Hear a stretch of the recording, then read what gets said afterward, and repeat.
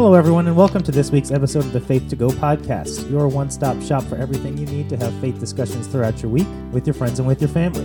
My name is David Tremaine, and I'm the Minister of Formation at Good Samaritan Episcopal Church in San Diego, California. And I am Charlotte Pressler, and I am the Youth Missioner for the Episcopal Diocese of San Diego. And it is Leaf Blower Day over here in South Park. Hey, and it is trash day at my house. Mm-hmm. And I think that those two things are a testimony to the fact that we are still working remotely, you in your house and me in mine. Yes. And gathering together here to record this podcast separate and yet together. Leaf blowers and garbage trucks are the signs of quarantine for you, for the podcast. Those are the quarantine indicators. So pay attention to what's in the background, but maybe let it become white noise as much as possible. Well, here we are. It's just Charlotte and I today. And we are going to be talking about the gospel reading for May 10th, which is from the Gospel of John, chapter 14. But first, we're just going to do a little bit of checking in with one another and first I'll ask Charlotte, where did you see God this week, Charlotte, in the world? It's interesting because, we're all separated at this point, and really the people that you interact with most are your own circle of friends, your family, and all of that. But I had an experience this morning that was, it actually just filled my heart up, and I teared up when I opened an email. And that sounds like a really unusual place to interact with God, but I assure you that I did this morning. So one of my many ministry contexts is that I'm also the chaplain of Christ Church Day School, and we are hosting chapel weekly on Zoom so that the kids can see and interact with all of us. And instead of having a class chaplain from each grade, which is what we usually do for morning prayer, and they have a prayer that they offer for it, instead we are having a weekly chaplain. And this week's chaplain is one of our 6th grade students, and I had sent her the 4 topics that we were going to pray about this week and ask her if she wanted me to write the prayers or if she wanted to pick 2 and write prayers of her own. And this morning at 7:48 a.m., I received an email from her with the prayers that she had written. And she had selected for her 2 prayers to write a prayer for our school and a prayer for our community. And the prayer for our school was not for her friends, not for her classes, not for activities, but she chose to pray for the teachers.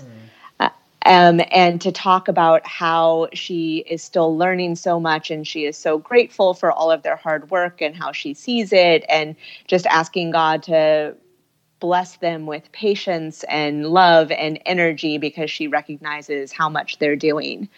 And in that moment, I just had this overwhelming feeling of God's presence in that, and how we care for each other and how we recognize in each other the good that each person is doing. Mm-hmm. And to have that come from an 11-year-old, right? Like that visibility and that clarity and that openness to God's presence and at work in the love that she's receiving from her teachers was just such a blessing to me. Yeah. That's awesome. Mine is actually from this morning as well, around the same time. Yeah. Every day, George, my son, who is he'll be 2 in July. So he's about 21 months old. And when he makes enough noise that I wake up, I go in and, now in quarantine, I don't have anywhere to be, really, physically, so I'm just going to be home. So sometimes we just hang out in his room, and this morning he was playing with blocks, and I had this moment of just like sitting there. The way I saw the closeness I felt to God was just like he was concentrating so hard on putting these blocks together, and he's like squatting down and looking at them. And just like the sound of his breathing when he's concentrating is like so rhythmic and grounding for me. And it was like I don't know. I just like felt God's presence so clearly in that moment in his breath, like, and just sitting there, and it was quiet, and the leaf blowers hadn't started yet. And it was just awesome, And Yeah. I was like, oh, this is what I'm going to say in the podcast today. I just like knew it right then. So I don't know. It's just little things like that. And, little moments of quiet whenever they happen are just like such amazing blessings right now. So, yeah, I love that. And that was right around 7:45. Also, Yeah. So hey, See, God was busy at 7:45. I know, lots going on. Okay, so thank you for sharing that, Charlotte. We are going now to move into the gospel for today, and we're each going to highlight a point and then collaborate on a third point together. But first we want to let you know that we want to hear from you. If you have any questions or comments or stories from your week of faith discussion or reflection, please email us, faith2go@edsd.org. If there's a resource you absolutely love that you don't see on the Faith to Go website, or you're looking for a resource that's not there, we'd love to hear that kind of feedback too. You can contact us also through that website, where you can find all the Faith to Go resources, myfaith2go.org, and you can contact us through Instagram. Follow us on Instagram @faith2go. So we are going to get into the gospel reading for Easter 5, which is May 10th, and it is from John chapter 14, verses 1 through 14. Charlotte is going to read it, and then we are going to take some time to highlight some points that you can take into your week of discussion or reflection. John chapter 14, verses 1 through 14. Do not let your hearts be troubled. Believe in God. Believe also in me. In my Father's house there are many dwelling places. If it were not so, would I have told you that I go to prepare a place for you? And if I go and prepare a place for you, I will come again and will take you to myself, so that where I am, there you may be also. And you know the way to the place where I am going. Thomas said to him, Lord, we do not know where you are going. How can we know the way? Jesus said to him, I am the way, and the truth, and the life. No one comes to the Father except through me. If you know me, you will know my Father also. From now on, you do know him and have seen him. Philip said to him, Lord, show us the Father, and we will be satisfied. Jesus said to him, Have I been with you all this time, Philip, and you still do not know me? Whoever has seen me has seen the Father. How can you say, Show us the Father? Do you not believe that I am in the Father, and the Father is in me? The words that I say to you, I do not speak on my own, but the Father who dwells in me does his works. Believe me that I am in the Father, and the Father is in me. But if you do not, then believe me because of the works themselves. Very truly, I tell you, the one who believes in me will also do the works that I do, and in fact will do greater works than these, because I am going to the Father. I will do whatever you ask in my name, so that the Father may be glorified in the Son. If in my name you ask me for anything, I will do it. All right, so we are in chapter 14 here, which, if you remember from last week, we were in chapter 10. So we're 4 chapters later in John's Gospel still. And this section of John's Gospel is referred to as the farewell discourse. It is these chapters leading up to Jesus' arrest and suffering and crucifixion, where he's in Jerusalem with his disciples. So right now, we are going back in time, and we are in Holy Week again. But we are reading it in Easter so that we can read it through the lens of what we know will happen, which is the death and the resurrection of Jesus, having just heard all of those resurrection stories. So now we're reading Jesus' words. Jesus he's giving these parting words to his disciples to get them ready for what's going to happen, to let them know what kind of support they're going to receive when Jesus is gone. At this point, they have heard Jesus talking about going, but they don't really know what's going to happen.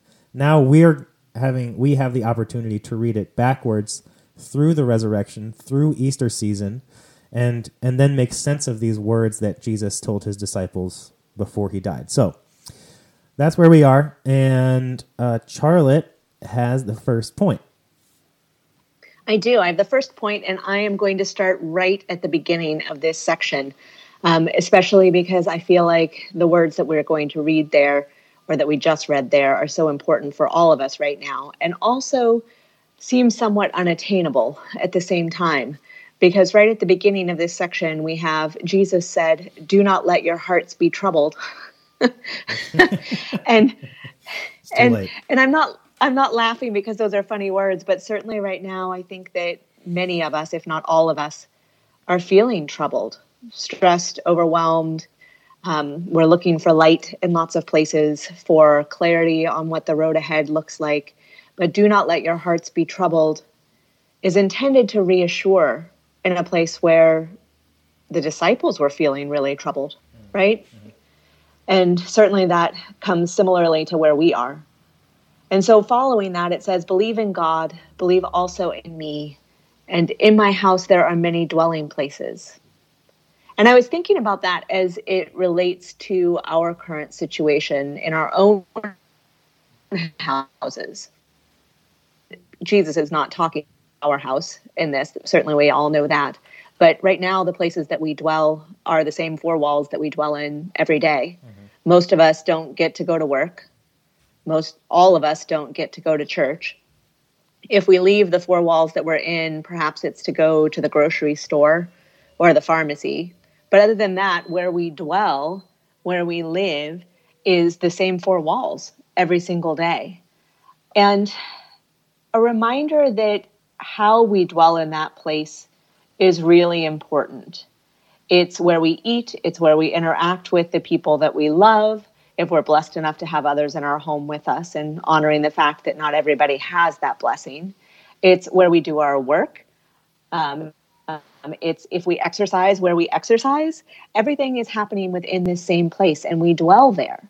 But how do we dwell there with God? How do we make room for that relationship with God in this same place that is also doing all of those other things, and is also the place where we journey through our emotions? It's where we feel our frustration. It's where we feel our anger. It's where we are short-tempered. It's where we are sad. All of those things happen within these same four walls where we dwell.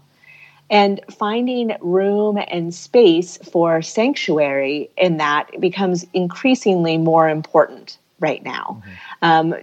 To set aside, it's funny, David, because what you offered is where you saw God today just goes directly to this, right? That it's really hard to get quiet, mm-hmm. To be with God. It's really, and listening to George's breath, it was very moving to me to listen to you tell that, because I was thinking about, yes, even the rhythm of our breath mm-hmm. can be a place of sanctuary. It can be a place of connection to God. And so during Holy Week, one of the activities that we did was setting an altar, making sacred space in our house. And we used that to connect all through Holy Week.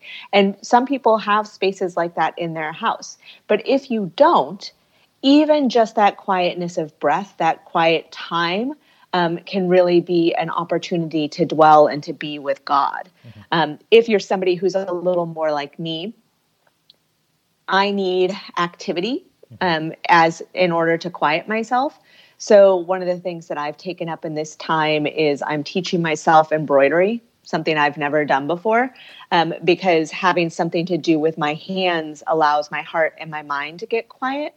And that allows me even better to connect with God as part of that. So having an activity, whether that's praying in color or doing embroidery or baking bread or any of those things that we do, exercise can be a prayer practice. Mm-hmm. But finding a way to take this four walls that we are dwelling in and using them to create a sacred place, a sanctuary where we can get closer to God, I think is becoming more and more important to us, especially in this time of fear and worry, because I don't know that it's possible to not let our hearts be troubled, but it is possible to give that trouble to God, to take that sacred space and to say, hey, this is where I am right now. I'm going to quiet myself, and God, I'm coming to be with you. And I'd like to take this trouble and lay it at your feet. Mm-hmm.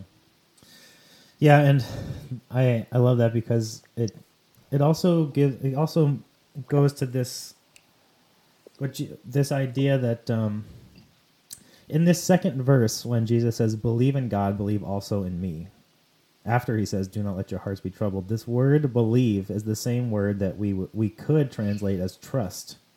And I think that there's a lot to say. I think there's a significant difference in the way we think about these two terms if we say trust rather than believe, because believe kind of like crystallizes into dogmas and doctrines quite easily. And to trust in something is to believe in its capacity to unfold before us, in a trusty way, and to follow in a way that we both know and don't know what's going to happen, but we know that something is going to happen. And like in this moment where there is so much uncertainty, we can certainly trust in these words from Jesus, but that doesn't mean that we know exactly what's going to happen. We do know what the process is going to look like, and that is kind of the point that I want to make from this gospel is Jesus is talking about himself.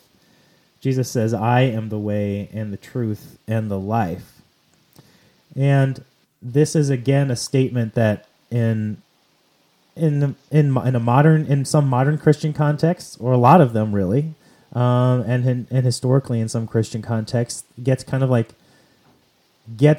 crystallized and concretized in this way that takes the kind of like human transformative reality of Jesus being a human with a life out of this, and makes it again like a doctrinal statement of belief that gives us a way to distinguish those people who believe that Jesus is the way, the truth, and the life from those people who don't believe that Jesus is the way and the truth and the life, which I think is pretty much exactly the opposite of what Jesus was trying to do by saying this thing. Because what he says it not in response to Thomas asking Jesus, "Who are you?" No. Thomas's question is, "Lord, we do not know where you are going. How can we know the way?" And Jesus says, "I am the way," which to me is a similar thing to Jesus saying, "Follow me," in other gospels, right?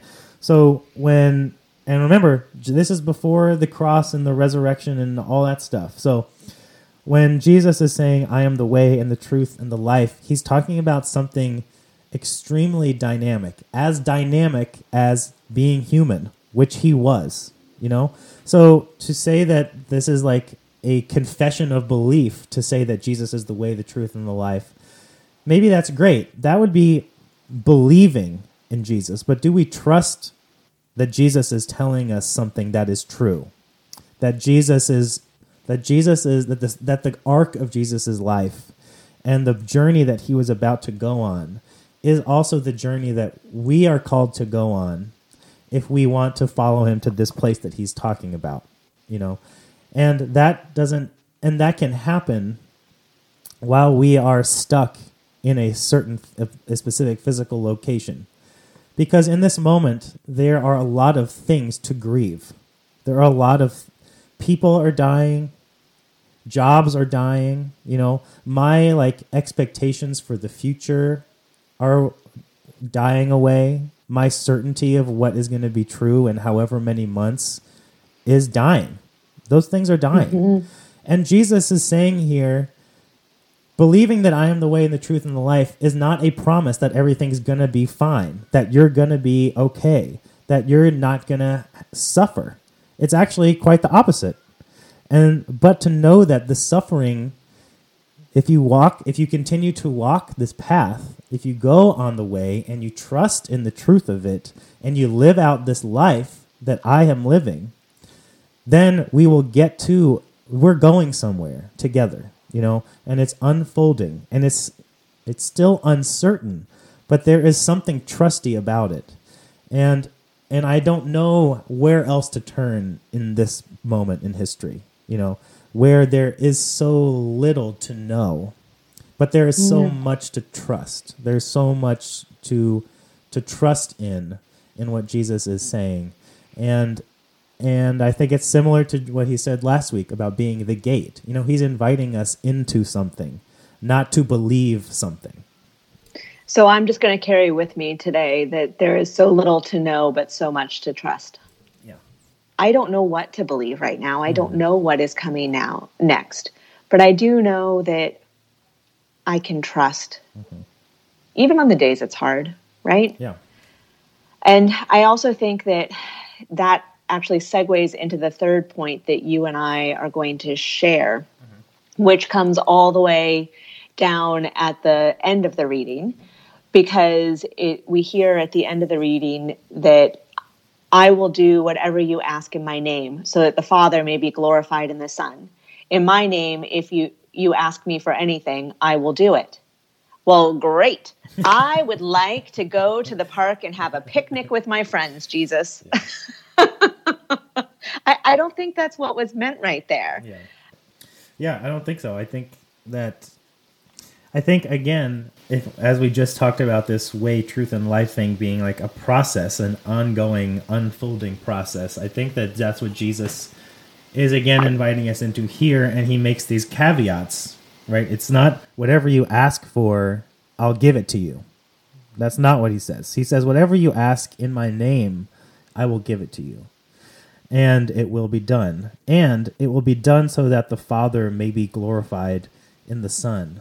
And we can think about it like this, I think. It's similar to in the Lord's Prayer when Jesus teaches his disciples to say, your kingdom come, your will be done on earth as it is in heaven. It's like, if we are opening ourselves up to this process of this unfolding way and truth and life, and if we're genuinely asking for things in the name of Jesus, then we are asking for things that we trust to have been his priorities for the world, for his mission.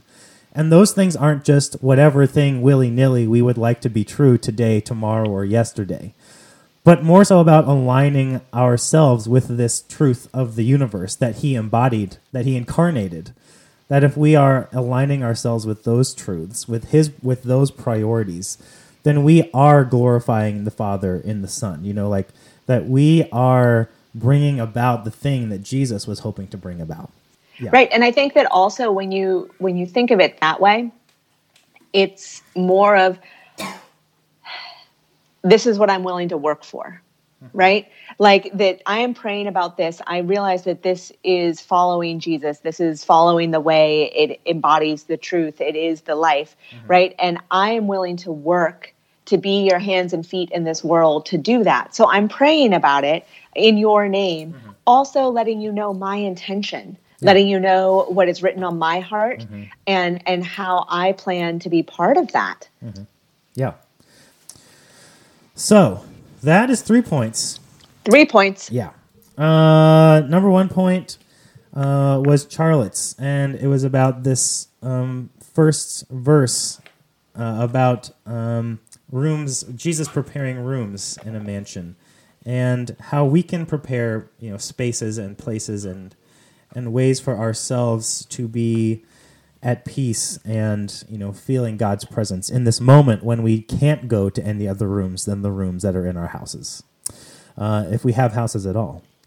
Number 2 was mine, and it was about just kind of emphasizing the dynamism rather than the static, like dogmatic belief of Jesus being the way, the truth, and the life. That is an invitation to a journey.